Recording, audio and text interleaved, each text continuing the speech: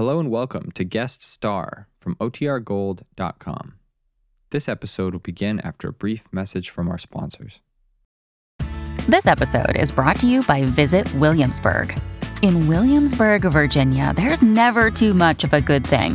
Whether you're a foodie, a golfer, a history buff, a shopaholic, an outdoor enthusiast, or a thrill seeker, you'll find what you came for here and more. So ask yourself, what is it you want? Discover Williamsburg and plan your trip at visitwilliamsburg.com.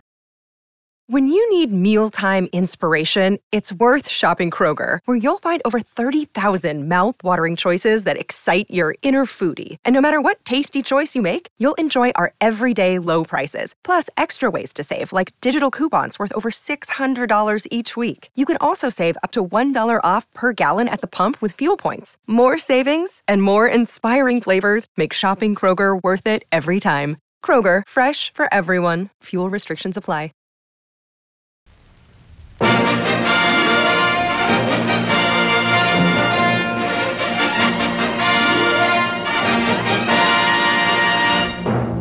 Save for your independence. The United States Treasury Department presents a special Independence Drive guest star program featuring the noted screen star, Joseph Cotton.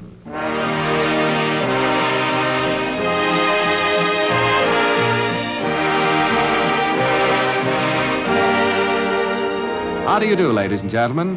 This is John Conte introducing a special Independence Drive guest star program for United States Savings Bonds.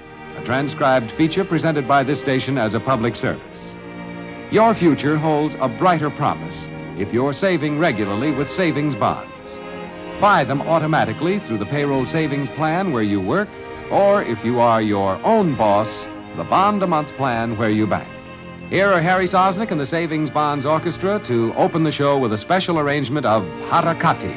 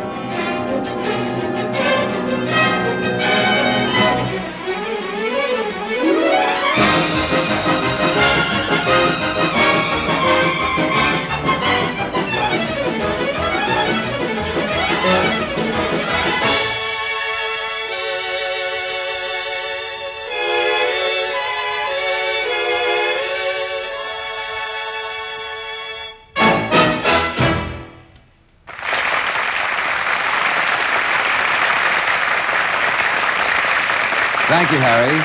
And now it's my pleasure to introduce our special guest, the popular screen star Joseph Cotton. He appears in a sketch by Harry Lawrence titled Portrait of a Small Gentleman. We take you to Hollywood and our narrator, Rod O'Connor.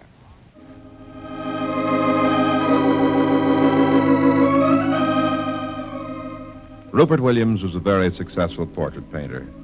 But because his face had been badly scarred in a plane crash during the war, he felt uncomfortable in the presence of a pretty girl. So all of his portraits were of men. He's now finishing a portrait of Dr. Dennis Marshall, the eminent surgeon. Well, I'm nearly through for the day, Doctor. A couple of minutes more. Good. Keeping still is hard work. Well, it's your hands I'm painting now. Just keep your hands still. I'll try to. As I was saying, Rupert, why don't you let me work on that face of yours? No. You see what one surgeon did to me. Oh, that was a quick patch-up, done under war conditions in a base hospital. It wasn't intended to be a finished job. Well, it'll have to do. I'm not going to take a chance. Oh, darn. Pardon me. Hello. Yes, this is Rupert Williams. Well, I'm sorry, madam, but I do not paint portraits of ladies. Terry? Terry? Well, how old is Terry? 8 years old? Well, is he quiet, well-mannered? Well, just the same, I'm not sure I want... Well, all right. I'll be there. Yes, 2 o'clock. Yes, thank you. Goodbye. What is that, another commission? Some lady wants me to paint a portrait of a little fellow named Terry, 8 years old. Are you going to do it? Probably not, but it's not far from here, so I'll run over and talk to the lady and see this small gentleman, and... Well, that'll be all for today, Doc. Thanks. Rupert, I'll make you a deal. I'll trade you a new face for the face you're painting of me. Now, you beat it, Doc. Scram. I'd rather have the cash.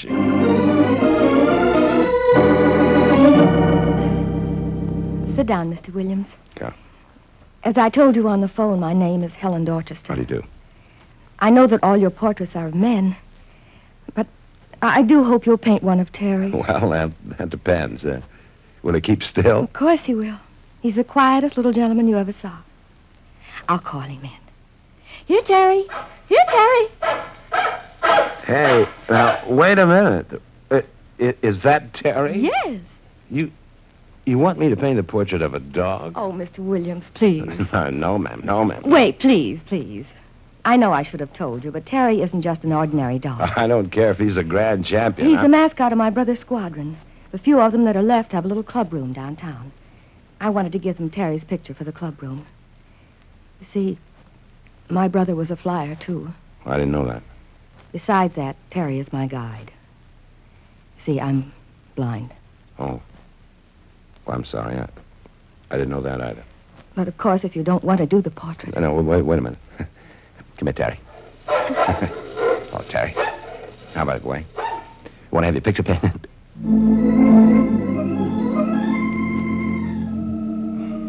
Now, hold still, Doc. Chin up a little there. Sorry. How are you coming along with the portrait of the dog? You know, it's the best thing I've done, Doc. Helen is holding the dog on her lap to keep him still, but she doesn't know it yet, but I'm painting her picture, too. Is she good-looking? She's lovely. Doc, do you still want to trade me an operation for this portrait? I certainly do, Rupert. It's a deal. You just make me better looking than this homely mug I'm painting on you.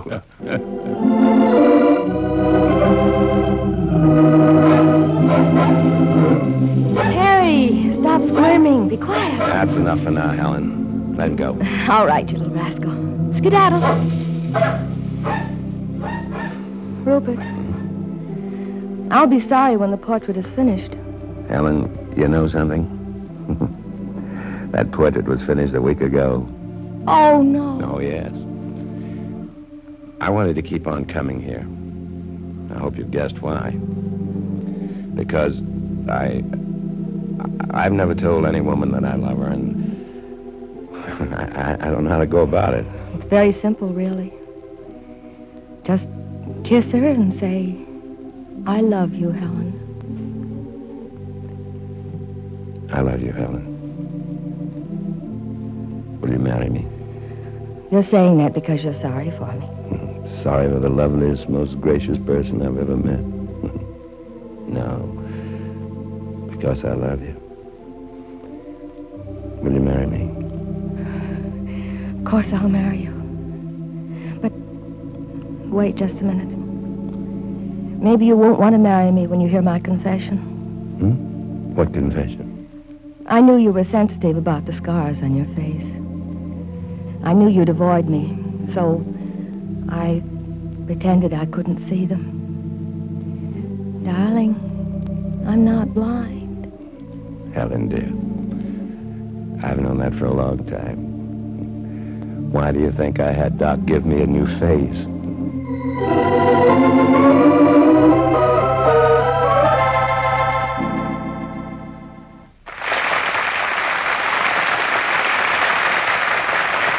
And now for a curtain speech, here again is Joseph Cotton. I'd like to take just a minute here, friends, to tell you what I think about United States savings bonds. I buy them regularly because I figure they're an investment in my own future. They're backed by Uncle Sam, and they pay a fine rate of interest, $4 back for every 3 invested at the end of 10 short years. And you know, a nest egg of savings bond can make a lot of dreams come true someday. College for the children, maybe, or a home or a business of your own, or fund for retirement. So take my tip and sign up for the regular purchase of savings bonds through the payroll savings plan where you work, or if you're your own boss, through the bond-a-month plan, a free service of your bank. Make your future secure with savings bonds. Thank you.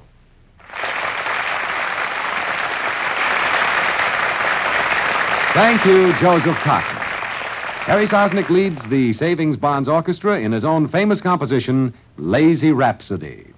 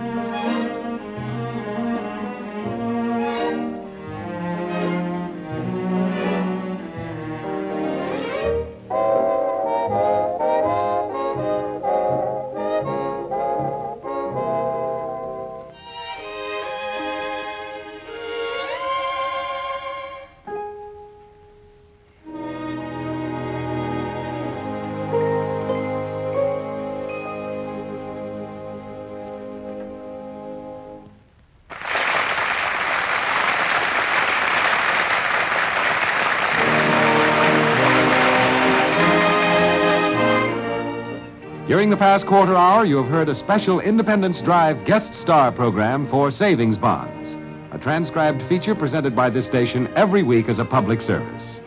Our thanks again to our star, Joseph Cotton, for a fine performance. Appearing with him were Norman Field and Lorene Tuttle, and Louis Graff directed the play. Next week, we'll have another outstanding star and more music by Harry Sosnick and the Savings Bonds Orchestra, and we hope you'll be with us. Meanwhile, this is John Conte saying so long and reminding you to save for your independence. Buy United States Savings Bonds.